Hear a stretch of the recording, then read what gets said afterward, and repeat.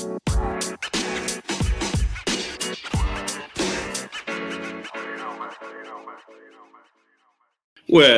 hello. Welcome back to Between the Lines, the podcast. I'm Jay Lind, and I'll be your host. This week, I will be interviewing Gigi Langer, an author and alcoholic in recovery. We'll get to that shortly, but let's get some quick podcast updates out of the way, then some good news, of course, before I give Gigi a proper introduction. There are two more states where we found listeners in the last week or two. Those states are Tennessee and Rhode Island. I don't think I know anybody in either state, but I do have a fondness for Memphis, the Memphis Blues and barbecue and Graceland. Anyway, that's now 35 states in our nation's capital, along with 14 countries around the world where people are listening. And I'm incredibly grateful to each and every one of you. Anyway, if anyone else has been listening and learning, please remember to rate, review, and follow Between the Lines, the podcast on Spotify or Apple Podcasts.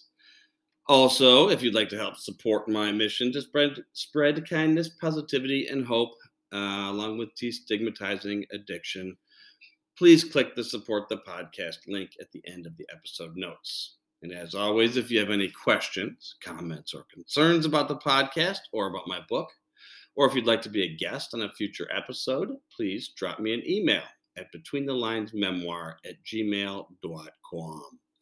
But more important than anything else, thank you all for listening today. This week, as I just mentioned, I will be interviewing the author Gigi Langer. But before we get to that, this is the good news.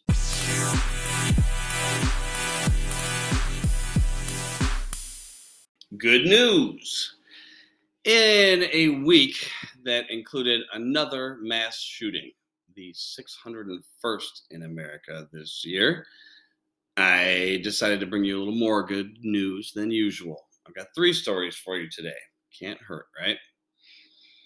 The first story this week comes from NBC News, who reported that the FDA approved the first drug to delay the onset of type 1 diabetes. There are nearly 2 million people in the U.S. that have type 1 diabetes, including my partner. And as I've learned over the last few years, it is a scary disease that has potentially very scary outcomes. But if managed and monitored properly,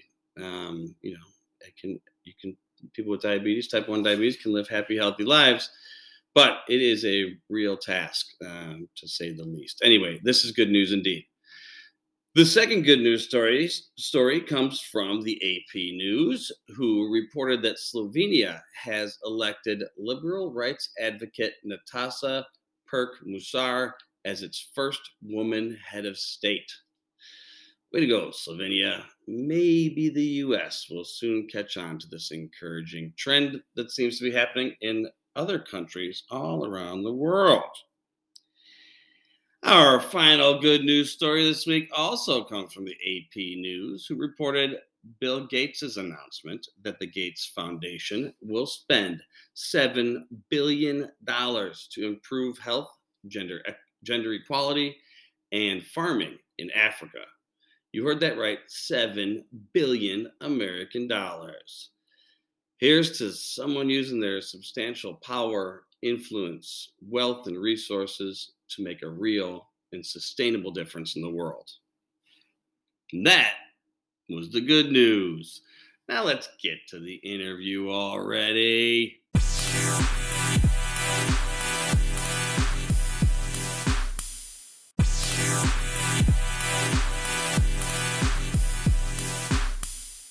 So, my guest today is Gigi Langer. Gigi holds a PhD in psychological studies and education and an MA in psychology, both from Stanford. I've heard of it. But more impressive than any number of degrees from Stanford is the fact that she wrote a book. Actually, I have heard it said that only the brightest minds are capable of such a feat. But I don't let that get to my head, and I'm sure Gigi is just as humble. Gigi's book is called 50 Ways to Worry Less Now. and it is a real diamond in the rough of the self-improvement literature world. And I'll tell you why. Gigi's wisdom and guidance in this book is based on a lifetime of the most relevant experience I could imagine. I can't imagine many people more qualified to teach us all how to reject negative thinking and to find peace, clarity, and meaningful connections in our lives.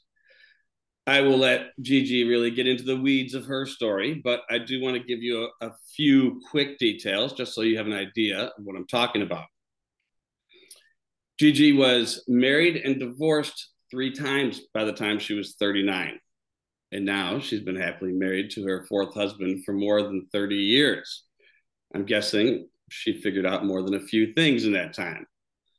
Gigi has also struggled with chronic pain for 15 years earlier in her life, including a 2-year struggle with frozen shoulders. If you don't know what that is, Google it. It is no joke. And I can relate, believe it or not. More on that later. And if that's not enough for one person, Gigi also suffered with anxiety, depression, and low self-esteem, due at least in part to a dysfunctional family environment and some trauma she suffered early in her life. But she has healed those wounds and forgiven those who have hurt her. Lastly, but maybe most relevant to many of my listeners, Gigi was dependent on drugs and alcohol for many years and suffered the same kind of damage to her life and relationships that many of us are familiar with. But she's been clean and sober for more than 30 years now, if I'm not mistaken. And that is no small feat. This is all to say that Gigi has been there and done that and learned and evolved and recovered. She's been living her best life for years, it sounds like. There is a thing we say in AA when we meet someone like Gigi. We say, I want what she's got. Anyway, enough of my jibber jabber. Let's find out how she did it. Welcome to the podcast, Gigi. How are you feeling today? Great, Jay. Thanks so much for having me. And what a nice introduction. Gosh, I'm glad to be here. Thank you. Thank you so much for coming on. I've been really looking forward to this, and I've had a great time reading your book, and it's certainly given me more renewed hope, even, which I feel like is the two of us have similar strategies with hope and gratitude being central to it. So I found a lot in the book that is useful to my recovery and just my life in general. But before I get into too much, I do want to talk about your frozen shoulders. This might not be interesting to anybody else in my audience, but I want to talk about it anyway. So about 3 years ago, like a freak injury, I broke both of my shoulders and dislocated them, like a posterior dislocation. So not the way you like see them on TV where you pop them back in. And it was misdiagnosed and all this. And so anyway, 3 years ago, my shoulders are still dislocated, and they will be forever unless I have some like crazy double shoulder replacement surgery. But I now can do things without almost everything without much pain. I've done all kinds of stretches and exercises, and I've just adapted really. But I know how hard it is to have limited or useless shoulders. I had a several month stint where I was like washing my hair with salad tongs because I couldn't reach my head, and having my kids help me put my shirt on. But it really gave me like this appreciation for the use of my arms and for dealing with pain. Anyway, so what's the quick version of your your frozen shoulder story? Oh, man. It started, excuse me, about a year after my father had passed away. And I'd been sober about 10 years, but I'd been a jock, I skied and competed in tennis and horses and all this, and never been disabled really. And one day I'm just grabbing something out of the mailbox and my shoulder hurts, and then it just cascaded from there. And it's there's a technical name for it, but basically you can't raise your shoulder above your arm above shoulder level. I remember though I had to have my hair cut really short. I didn't discover the tongs, good idea. But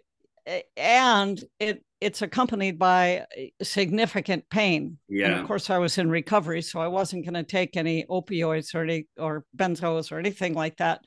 So I boy, it really got me humble, got me on my knees. And Mhm. I had to go to my higher power and accept help from people and not rely on my body to be my source of strength. It was really humbling. I did discover in that it went on for about 2 years. I did later have surgery, just a simple rotator cuff where they Right. take the bone spur off, and now it's fabulous. I be a little careful at times, but the point was when we go through a difficulty like that, it's probably true for you too, Jay. Because we're going to meetings, we have our support system. We're, in my case, praying and meditating. Boy, was I praying and meditating my ass off because I Mhm. couldn't get away from this pain, Yeah. And I someone mentioned Pema Chodron, Yeah, who's I a love her. Buddhist nun. If Yes. you've ever listened, oh yeah, she wrote "When Things Fall Apart," which is fabulous. But I had never heard of it, and someone suggested, and it was like exactly the thing I needed. This idea of being present with ourselves while we're struggling and hurting and so on, and observing it and having some distance. It was just really, really helpful, and so pretty much the whole book is situations where I might say I had my ass in a sling. Mhm. Right. Something was happening in my life that was scary or painful or uncomfortable, and I had to get humble. And then because I was still connected with recovery, just the right tools came into my life to help me through that challenge. Yeah. And so that's pretty much how the book emerged. Gee, look, I've discovered all these tools. Maybe I could put them in a book. Exactly, exactly. Yeah, and I'll include Pema Chodron in a couple of books in the episode notes too. That's like I first started reading her while I was in rehab, and the books are all over in recovery. They're like, they weren't meant for people in recovery only, but they certainly become useful to a lot of us. She's amazing. So I'll include that too.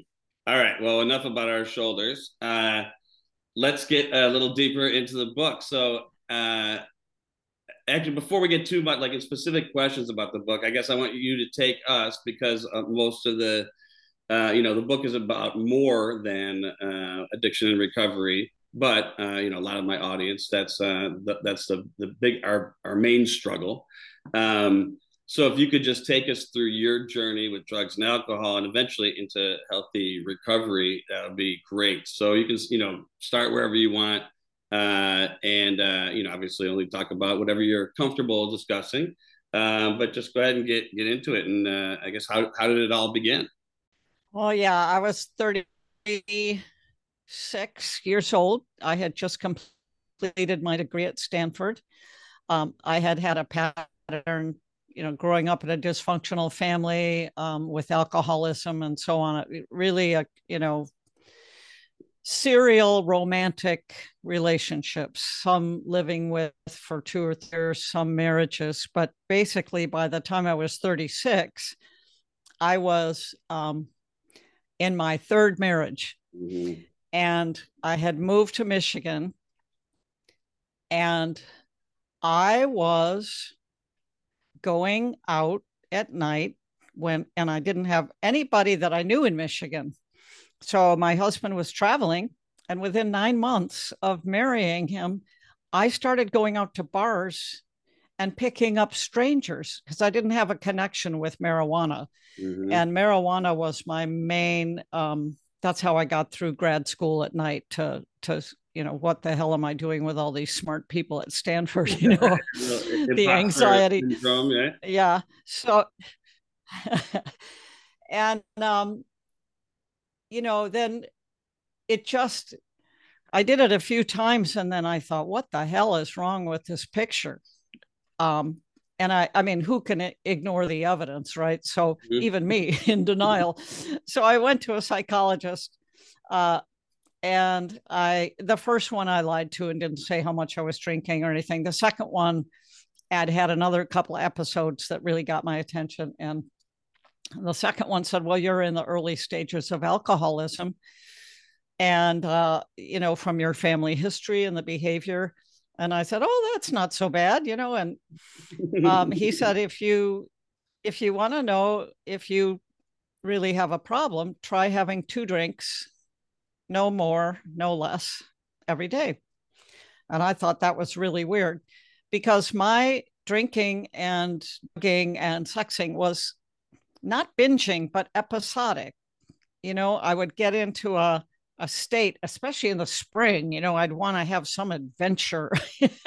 Yep. And I would go out seeking it, regardless of whether I was married or not, So I couldn't say that I drank every day, or, I was a little concerned about the marijuana, but in Michigan, I didn't really have a marijuana connection. So, except for when I went to bars. So anyway, I did the experiment he suggested. Thank God I lived through it for 6 months, because what I discovered was sometimes I could have 2 drinks and stop. And I, mostly beer, wine. I never drank a lot of hard liquor. So when I did his experiment, I realized over 6 months that sometimes I would go and have 2 drinks and want to close down the bar and pick up a stranger and so on. And other times I'd have 2 drinks and just stop. And it didn't matter whether I was at home or it just, so I had to look at the pattern. I was an educational researcher, so I was trained to look at patterns. It's pretty obvious. If I had 1 drink, I was likely going to do something that was very harmful to myself or someone else. So and I was still with this therapist, because I did feel genuinely crazy being in this third marriage and doing this. Plus, I had started my career in academia, so I had all the pressure of, being a new professor and all that. So thank God for that therapist, because then, and unbeknownst to me, my third husband was going to Al-Anon. He knew about the disease. His father had been in recovery, but he didn't ever talk to me about it. And I don't know if it was a higher powered thing or what, but one night we're having dinner out and a beer. And he said, what would happen if this were your last drink? And I just heard it loud and clear. And so I'm very grateful to him, even though our marriage did not last, for, being that gentle intervention. I went to a meeting. This is 1986. Okay. So there's a meeting. You can imagine AA then. It's, a lot of older men, a lot of smoke in the room. Oh, yeah. And I walk in and I totally related. That's what was so amazing. These people were so different from me, but they were exactly in the same place in terms of the hopelessness, the crazy behavior, the inability to control it. It was like, oh man, here's the lifeline. And the next day I went to another meeting and there were women there. And so, I got to meet some women, and it didn't have smoke all around it. Right. But what I really loved was that they gave me their phone numbers, but they did not ask for mine, because I had been in a couple of other Christian groups where they were chasing me. Yep. They got my phone number and kept, and I, boy, I didn't like that at all. So I was freaked about the God language at first. I just hadn't been able to become a Christian the couple of times I tried, but I had a sense that there was something bigger than me, but I didn't like the rules they set for how to become a Christian. Right. Yep. And of course I was, drinking and playing around with sex. And so, why would I? But when they said, a God of your understanding, and I just kind of choked it down when they said the Lord's Prayer. I mean, I had actually learned it earlier in my life. And eventually I met some people who took me to a unity church. It's not Unitarian, but it's unity. It's a very loving teaching about God. And this particular minister in Detroit also was in recovery. And Oh, so when he talked about spiritual things, for the first time, as I say in my book, my bullshit detectors did not go off. right. I could hear him, and I could look beyond the word God, or, I was able to suspend disbelief, to, Mm-hmm. quit the debating club and figure, I mean, you can't go to meetings for very long without noticing there's something going on. And I thank God didn't Yes. have to name it, and didn't have to define God. Now I can use the word, and I know that many people are very open to many interpretations of it. So it was a relief to me to see that, when they said there's something greater than my own dysfunction, but also my own fear, my own stress, my own anxiety, eventually I stayed sober. I got a sponsor after 6 months. We worked the steps, and that was really, really helpful. So I was clinging very close to the program and my female supports, which allowed me to be in that third marriage and not leave the minute I wanted to, which I Mm-hmm. had done in all the others. Yep. So we did therapy together. I stayed with him a year, blah, blah. And then realized this was not who I wanted to be with the rest of my life. And then I stayed, out of celibate, out of relationships, Like they suggest for And I us, don't right? know, yeah. Maybe my higher power was saying, well, this is a girl who really needs a man in her life, because I met at a meeting Peter, my husband, who's my husband now, and very slowly got to know him, put a governor on myself. I could not allow myself to see him more than twice a week, because my old pattern was to make the man my higher power, crawl in their back pocket, live there. And, by the grace of whatever that higher power thing is, I was able to work through the fears and lots of therapy and be healthy in a relationship, which for me was a miracle. Yeah, so that's about it. Wow, that is such a great story, and you know, like you just said about when you walked in the meetings in 1986 with all these people who don't seem, when you might walk in, you might think, oh, I'm in the wrong place. And then you realize, wow, I'm in the right place. This happens every time I talk to an addict, alcoholic in recovery. Everything you were saying, I was like, yep, and we're in different generations. I'm a man, you're a woman, you're in Florida, I'm in Chicago. Our stories are different in so many ways, but the symptoms and the cycle that you just described are just so real and true for me.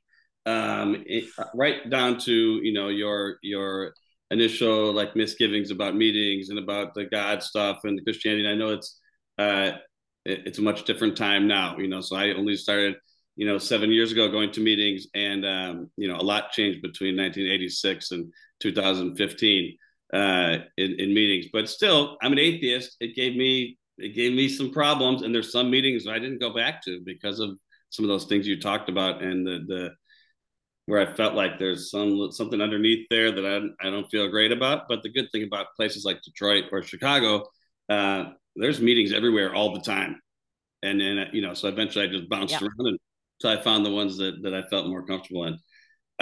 So wow, what a great story. And you're one of those people who did it, and that first time stuck with it, and you've been sober ever since, right?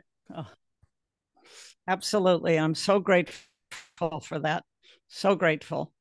Yeah, that is like, Yeah. that's It that. helped with the higher power thing that I was near Ann Arbor, Michigan.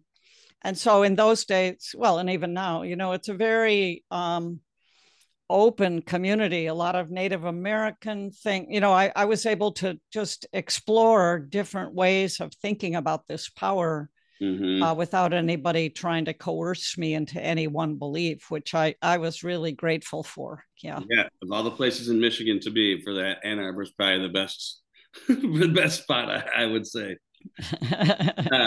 No offense to anyone listening in other parts of Michigan, I suppose. All right, so in a few words, how has your life been since you got clean and sober all those years ago? Well, first of all, I don't have to use drugs or alcohol to soothe my frayed nerves and my fears. Um, that is the biggest blessing.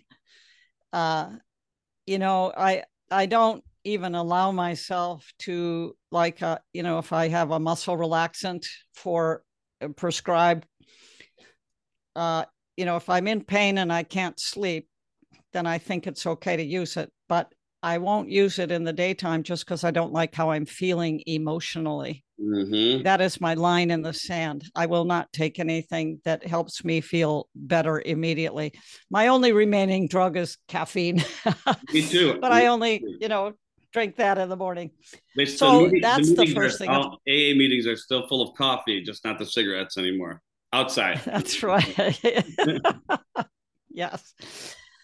So obviously being sober, being I think the biggest thing is the sense of security that I have that is not dependent on any individual person. And it's not even, I can get in touch with a very abstract sense of something bigger than my fears, something wiser than my fears. In my book, I call it a loving power, for lack of a better word, but Right. it can be, a female, it can be anything. That makes sense to you, that's bigger than our fears. Mm-hmm. That's for me is the biggest thing.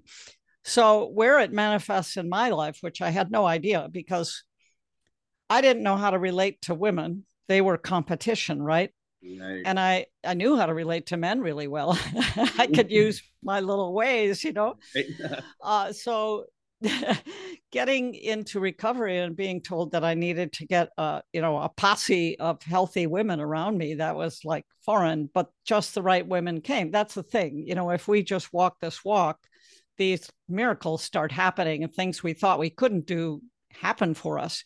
So I have probably 3 different groups of 5 to 8 women who some we've been meeting once a month for 30 some years. Wow. And we've shared all kinds of, my sponsor and her sponsees and my sponsees. Sure. But here's what's the bottom line about that is that I think most of us have this fear, maybe not so much when you're younger, but if the worst of the worst happened, if our imaginations can spin all Been kinds there. of Yeah, yeah. awful Right. scenarios that we think we can't live through. Okay. And what I know deep in my gut is that there would be at least a few of those women, even though I'm in Florida and they're far away, some of them would be there with me immediately. Mm. And they would stream love into me when I had lost all hope that there was anything bigger and more loving than this awful thing that just happened. It's just a solid sense in my gut that of security, knowing that certainty. Mm-hmm. And that's a very concrete thing, right? It's not some airy fairy, Right. It's human I beings. can People. experience that kind of, yeah, it's human beings streaming love into me. Some people call it God in skin. Yeah. And it is. And that's, I'd say, one of the best things in my life, obviously. Um, yeah, I'm not hobbled by fear. I get afraid. Sure. I get tense. I'm prone to anxiety. And I might stay in it an hour, 2 hours a day. But eventually I notice, because they say all addictions are feeling disorders. Yeah. So it takes me a while to realize that something's bubbling. That's why it's so useful going to meetings and talking to my sponsor once a week, because it keeps me in touch. But when I do notice then that I've been scaring myself through my own thinking and how I'm seeing things, and that I have a choice about that, then I can use any of these 50 tools to get my head screwed on straight. Right. Yeah, that's a really great point that we don't sometimes realize that there's something bubbling in there, right? Because that's Yeah. part of our disease, I think, and that's part of the benefit of going to meetings or having the community and the fellowship is there's other people to help hold you accountable, to maybe notice some of the bubbling up before you before you do, which is important instead of just sitting with it yourself, which just makes it bubble faster, maybe, or hotter. Um, so thank you for sharing all of that. So many of the people that I've interviewed so far are, like I am, and are, I would still consider early recovery. And I've been waiting and hoping to get someone who's got this long stint like you have. We know it's hard to get one day. So 30 plus years is something else. So I hope people were listening to some of those things that got you where you are, because that's it really is, it's a life-saving process that and not just saved your life, but makes it happy and worthwhile. I do want to True. get now into a little more into your book. So I think that the best place to start would be with the four strategies that you present in your book. So it says 50 ways. That's true. There are 50 ways to worry less now, but they're based on these four specific strategies, and I think it's really great how you break it down in such a clear and simple way for your readers. So can you give us that kind of quick breakdown of those four strategies? Well, I must have been about 20 years sober. I'm on an airplane coming home from seeing my mother. This is how the idea came to me. And so much healing had happened in my life, and so many dreams had come true. And I was just marveling. And I thought, yeah, this is a higher power again, planting that thought. I wonder if somehow I could convey some of these ideas and tools for the general public who are not necessarily in a 12-step program. And it would also be helpful for people in 12-step programs. So that I'm sitting on the plane and I'm thinking, could I boil down the 12 steps into something that would be four simple things that anyone could understand? Mm-hmm. So, of course, people who know the 12 steps will be able to map onto them. But of course, getting honest, and not just with other people, but with ourselves. So important. Then I do believe some power greater than our own fears and our own intellectual thinking, that there's a true self inside of us, or something bigger. And that doesn't matter what it is. And I offer various ways, but it basically means I don't have all the answers all by myself. So that's claiming a power. Then the third one is making choices. So this is where it's a little different, because I got into the law of attraction and affirmations and visioning, which really does happen in the meetings when we read the promises. Mm-hmm. That is a visioning process. It's like, yeah, I want this. So, but I don't confine it to that, that you can have, and then I described very specifically how to do the, affirmations and vision boards and so on, because I used that for my own book because I was scared Mm-hmm. and I didn't know if I could do it. Yeah, I And I hear needed you. all the power, So visioning is another way of streaming power, loving power into our lives. And then the last one is, and the other part of choices is to choose to do the work to have the life that we want. So, that's what we hear in the program, right? Do the footwork, do the footwork. So I call that work the growth practices that Right. we practice using tools.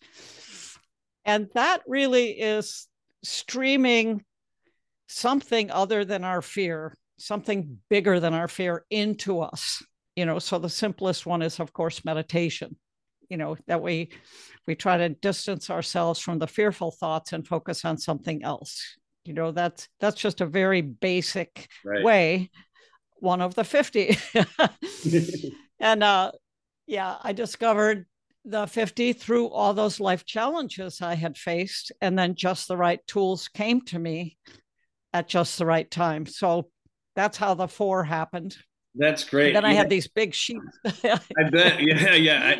So when I like started writing my book, I was still in outpatient rehab. I didn't really start writing, I guess. But when I got the idea, and kind of like you on the plane, I was actually in a group, like in one of my group meetings, and all of a sudden it just started forming. Like I had all this, I think I was thinking about it loosely, and all of a sudden it just formed. Like the structure of the book, how I was going to map it out, how I would do it, the title, it all just all of a sudden started coming together. Then I couldn't wait to get it on the paper, and I was doing similar things with the sticky notes all over the place, and then I had this renewed vision and purpose that I think you talk about also. Obviously, like deciding on a path and committing to it, And I was like, okay, I'm not just going to be one of these people who says I have an idea for a book. I'm going to write a book someday. Like I've said it to enough people now. I kind of got to do it.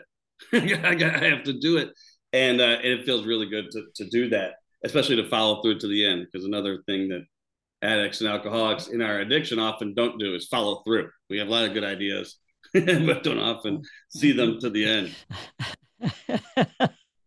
Congratulations on that, by the way. Well, I will review it.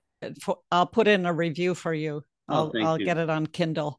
Thank you. Thank you. So now in the book, after you take us through the strategies and a lot of those 50 ways, you then get into some of the positive outcomes that you've experienced and that we can expect to experience. I think if we follow a similar path, like you mentioned earlier, like the promises. So it reminded me right away of the promises. Like I've mentioned in other episodes. We all know where to find it in the big book. What page it is. This is the part where we're like, okay, when's this going to happen? And then when it does start happening, it's really powerful, and that's what kind of keeps, at least is what kept me moving forward. Once you start seeing some of those things happen, you hit on one in your book in that first chapter after the strategies, which has been an important part of my recovery, but really of everyone's, I'm sure. And the chapter is called "Healing Our Relationships." Can you spend a minute talking about that chapter? Well, let's see. Where do I start with that? I think we are so baffled by life as addicts because we started medicating our feelings away and our problem solving opportunities. We just pass them up, right? Numb myself out. So we really don't know how to do relationships except in this old, use them, they use me way. In my experience, are we talking like about chapter 6 where we had sure. Yeah, okay. Chapter 6, I'm halfway through writing my book, and Peter, who had been my fourth husband, who'd been sober 20 years, started drinking again. Mm-hmm. And he talked to me about it beforehand, and I would like to have a couple of beers, and his thing had been cocaine. He wasn't going to meetings anymore. But he had worked a really strong program, been in therapy. He was I didn't see him being dysfunctional or nasty toward me. And I didn't really notice that change over time until I found a bottle of vodka in the garage. Yep, the hidden bottles. Then I really freaked. Yeah, and we know the signs. It's hard to trick one of us, right?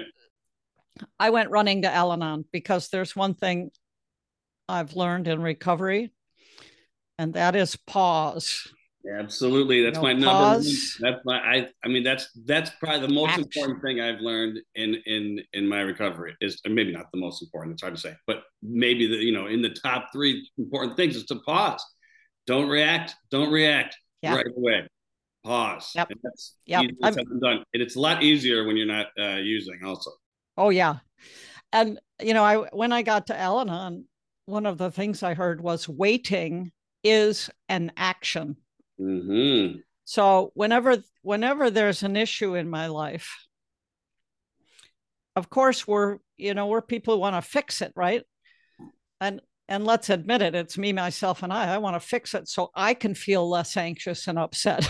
Right. If we really drill down, we might say it's for the best of the other person, but really, let's be honest. So I knew that waiting for me is doing the work. So I had to use my own process. I had to get honest about how terrified I was. I had to claim the same power to somehow fix this. And in the the third part, the choosing, I had to choose to frame a happy, healthy marriage and leave the wiggle room that it didn't have to be Peter. Mm-hmm. That if that was my higher power's way of working it out, that I couldn't dictate how it was supposed to come out, but I could visualize me feeling happy and secure with a safe marriage, you know. Right. And so I did vision boards on that and so on. Then most of my growth practices were through Al-Anon, you know, and so all this waiting time, I'm working on me. Yes. And I think that's the misunderstanding, that the action is to get my head screwed on straight before I try to deal or fix the situation. Because haven't we learned that when we act out of fear and panic and anxiety, which is our first reaction, of course, Yep. when we act from that place, we make everything worse. Yes. So it's spitting in the wind to try to fix it on our own will. We have to step back and then do all the internal. So when I did that internal work, and you'll see in that chapter, this was about, and a big theme throughout the book is that we have these whispered lies that we tell Right. ourselves that are based on old fears. Well, one old fear I had was men always hurt women. Mm. I had watched my father hurt my mother by not coming home for dinner, by being out and not, you know, and watched her worry and be afraid and so on. And I'd seen him yell at her and them fight. So here it was. The one man I thought I could trust, the whispered lies came in and said, he's just like all the others. And you cannot trust him. And your home is not a safe place to be. I mean, and you know, the promise, we will intuitively know how to handle situations that used to baffle us. So, what we're waiting for while we do the work is even though it may happen in between periods of panic and fear, some sense of, okay, a higher power, some wisdom is working here. There's a way to work this out. So I did have an early talk with him about being aware if it escalated. We both agreed 2 drinks, fine. Mm-hmm. Then about 5 months after that, I saw him inebriated after having more than 2 drinks. And that's what tipped me over. I had been working Al-Anon, but then I really got terrified. Mm-hmm. And uh, and that's when I took a month working Al-Anon, working my side of the street. What was it about me that made this so terrifying? Okay, it wasn't just that he was drinking. I was very afraid that he'd ruin our finances. Da, da, da. I had to really do the inventory and get down and dirty with God and say, I can't fix this. You're going to take care of me regardless how it comes out. I've got my women around me. And I need to have a really honest talk with him from a place where I own my part, but also he's got to own his part. Well, I rehearsed it. I talked with, I mean, it was really scary because Yes. this is not a relationship that's had a lot of conflict, you know, Mm-hmm. and he did not like it. I'm He sure. did not like it at all. And, oh, that was awful. Then for the first time, I didn't feel safe in my, you know, and I put some of the journaling about that in my book. And then one of the tools I had, well, I came up with the idea of, there's a wonderful tool in my book that the guy called radical forgiveness. And the guy who created it gave me permission to use an example that he approved of the process. And it's, you know, it's sort of like, you know, in the third step prayer, when we say, relieve me of the bondage of self that I may better do thy will. Well, how Mm-hmm. am I going to get relieved of the bondage of self if I don't experience it tightening around me and terrifying me, my self-centered fear? So his frame is these things happen for a reason, not because it was made to happen to punish, but it is an opportunity. This is maybe, you know, who knows if there's karma, what the hell? I don't know. But this is a situation where I can either crash and burn or belly up to the situation and try to heal my part. And through that process of radical forgiveness, I realized I was pasting my father's face on Peter. Yeah. And once I softened my heart to him and he was no longer the demon, we did agree finally on 2 drinks, no more, no less. He is able to do that. And I transformed. What had baffled me and scared me no longer does. Yes. It's a miracle. It's a It, miracle. I did. it really is. Yeah. It didn't just happen. Like you did a lot of work. I think that's a big message here is that you did a lot of work to make that happen. And I think that Absolutely. and that's the second time in the interview here where it's like another great shout out for Al-Anon too. So sometimes the addicts and alcoholics we kind of make fun of it a little bit, like our spouses are over there. What are they teaching them to how to treat us or something? But we know that it works, and so many people like yourself are doing both or have done both. Because just because we know the steps in our addiction, it doesn't mean we know how to deal with a loved one in that situation. And I think that the messages there are so great and so clear about how to pause and do all the work and work on yourself. And I wrote something down that I feel like it needs to be used. And something you said, belly up to the situation instead of belly up to the bar. We usually belly up to the bar. You bellied up to the situation and handle it. That's like, I feel like there's a poem in there I need to write somewhere about bellying up. So I really appreciate that story very much. So then the final chapter before you get to the appendixes, which where you go through your some sort of resources and some kind of worksheets, almost like a workbook near the end too. That's very helpful. But the last chapter before that is called Reaping the Rewards: Peace, Clarity, and Connection. And I just love that. You boiled it down again, like in such a clear and concise way to these like extremely important aspects of a healthy life. Not to mention a healthy recovery, but just a healthy life. That those three things in particular, peace, clarity, and connection, are like the things, I guess I'll just speak from my experience, the things I really missed the most in my addiction. Three things I had like just more than anyone could ever want. I had more peace, clarity, and connection than anyone I've ever met until the downward spiral began for me. And then they were gone. And it really helped me realize, in reading your chapter about how, like, I hadn't thought of describing him with those three words. So I guess what I'm asking is, like, where do those words come from in your story, or why did you choose those three words, peace, clarity, and connection, to finish up your book? They do describe what I've been seeking.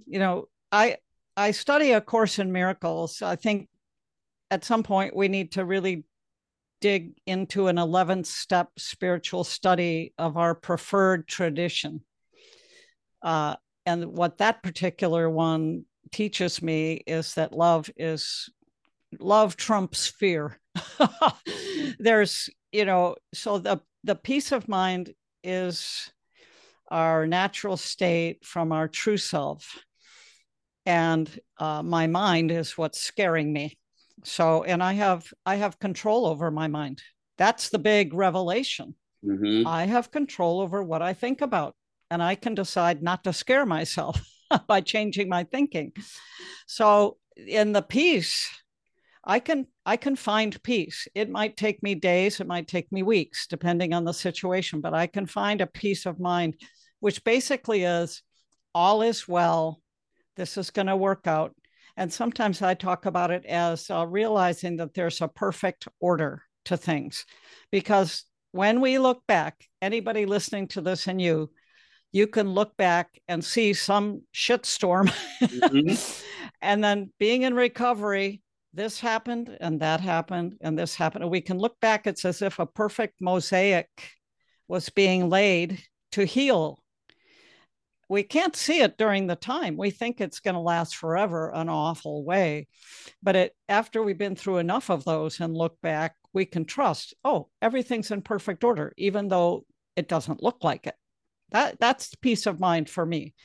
Then the clarity is that wisdom from our true self, intuitively knowing how to, the wisdom that, just like you had that desire to write your book, that's a clarity, a dream Mm-hmm. coming out, the best of us coming out to guide us.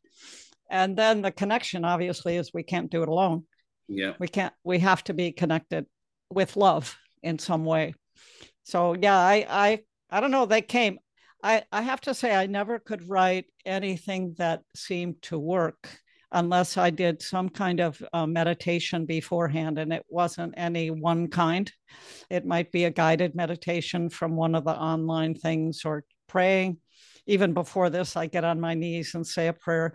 So that's how those things come, right? I mean, it's grace. It's a gift that we've Yeah. cleared ourselves from fear enough to let the channel open, and our growth practices keep that channel open, doing the inventories, praying and meditating, service, that keeps that channel open. And then we can receive loving inspiration and give love. I think that's maybe what we're here for. Yeah. I mean, I have to agree. Yeah, I think the clarity part, you think about an easy way maybe to talk about it with someone who hasn't battled addiction or other things similar, is that it's like a fog clearing. And so in active addiction, I was, and I think this is obviously pretty common, obsessed with my drug of choice, with finding it, using it, covering my tracks, coming up with the lies, dealing with all those things, or trying to survive basically. That And then when you stop and you get into healthy recovery, that opens up a whole lot of space in your head and in your life, and the effects of the drugs and the withdrawals and the drinking are gone. And now, oh my God, what am I capable of? If I had worked that hard as I worked at my addiction, if I had worked that hard at anything else in my life, I'd be, running some giant non-for-profit organization saving the world, because it's really hard work. And then all of a sudden you have it, and then you realize, oh, I can do so much more, and it's clear, and it allows the ideas to come in, and then to express them and to follow through and stuff like that I've said. So yeah, I mean, again, like I said it from the beginning, it's like you're speaking my language all the way through, and I really appreciate it. Okay, so I want to get to our last couple of things here, that I try to do with all of my guests.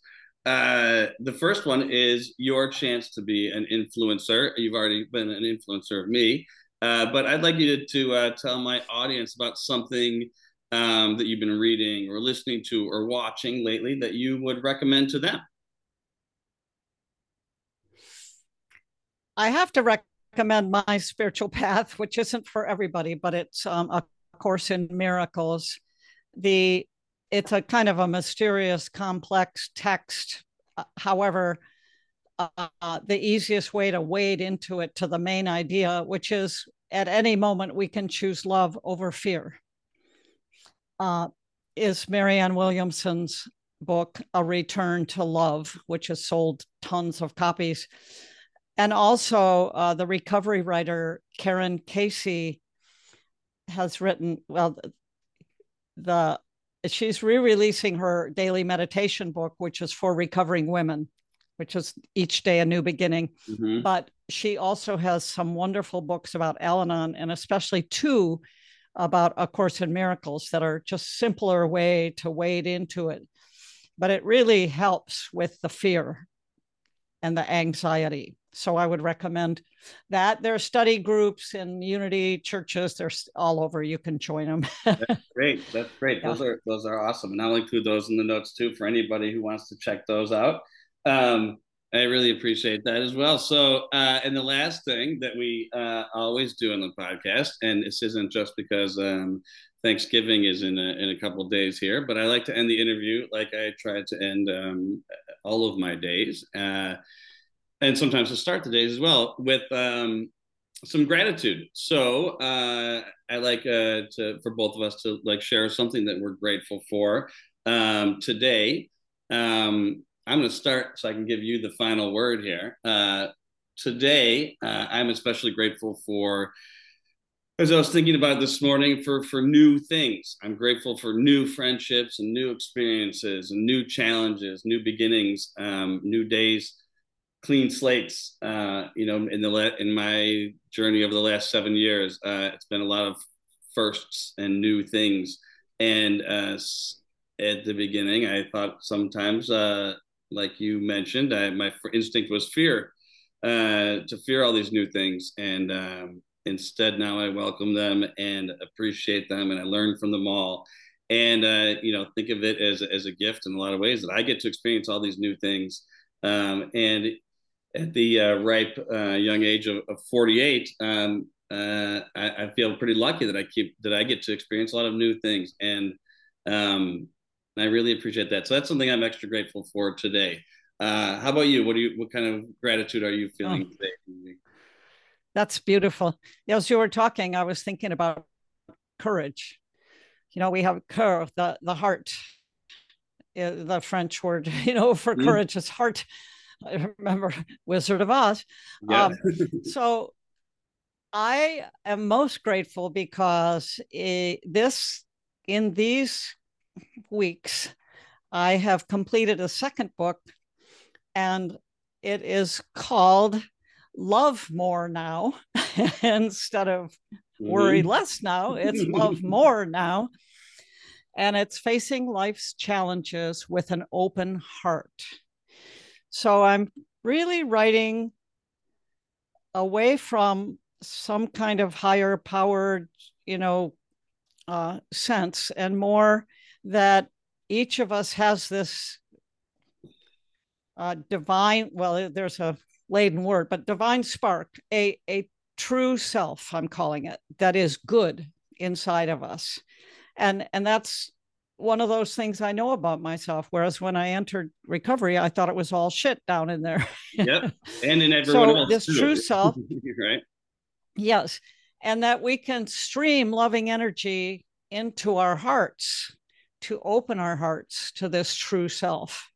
But when we remain in fear, in addiction, et cetera, and we have closed our hearts, and therefore we can't access the wisdom and the courage from our true self. But the way to open our hearts is to stream in all these practices, all these ways of getting love into us, to dissolve all the impediments to love that are blocking our hearts and our true selves. So that's what the book's about. And I'm really excited where I have people reading it now who are critical readers. They call Yeah. them beta readers. But anyway, um, and they're commenting on it. And it's just such an exciting place to be. I've been grateful that I'm keeping the fear at bay, the whispered lies. Oh, it's going to be too much. They might wreck it. If I change it, it will, blah, blah. Hmm. I've been working a lot with meditation and prayer, and just trusting the same loving force that has caused this to come about in the first place, had Yeah. me running to the computer just like you were. Absolutely. I'm grateful for that. Wow, that's Yeah. great. How exciting. And now you're maybe this conversation is going to inspire my next idea for my next book. That's Yeah. really exciting, and I love the title. I love the connection to the other book. So I think that's going to be another great success.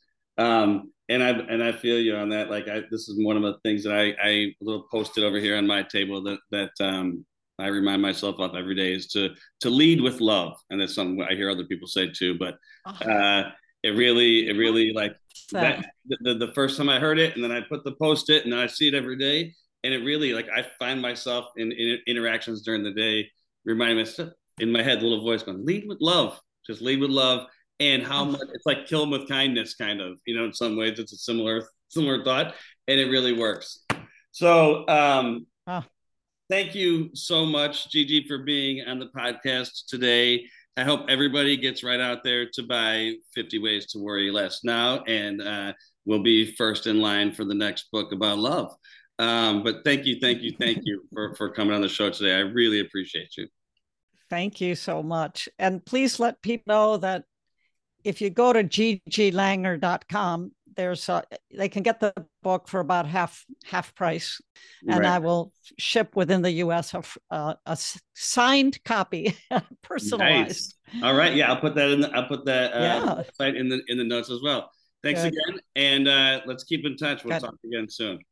Now it's time for some thank yous and goodbyes. First of all, thanks again to Gigi Langer for coming on the show and for being so open and honest about her experience, and also for dropping some real wisdom on us today. I, for one, feel rejuvenated in my recovery and full of more hope and gratitude than I have felt in a long, long time. So if you too learned something or enjoyed what you heard today, please be sure to rate and review the podcast on Spotify or Apple Podcasts. It will help us get more listeners, and the bigger the audience, the bigger the impact. So that's the goal. Also, click the support the podcast link if you're feeling it. Also, as always, if you have any questions, comments, or concerns that you would like to share with me, or if you would like to be a future guest on the podcast, please feel free to drop me a note at betweenthelines@gmail.com, or just spread the word. Tell a friend if you have one, or maybe share your thoughts about the podcast in a tweet or an Instagram post or on Facebook or TikTok if you can figure out how to do that. But most of all, thanks for listening today.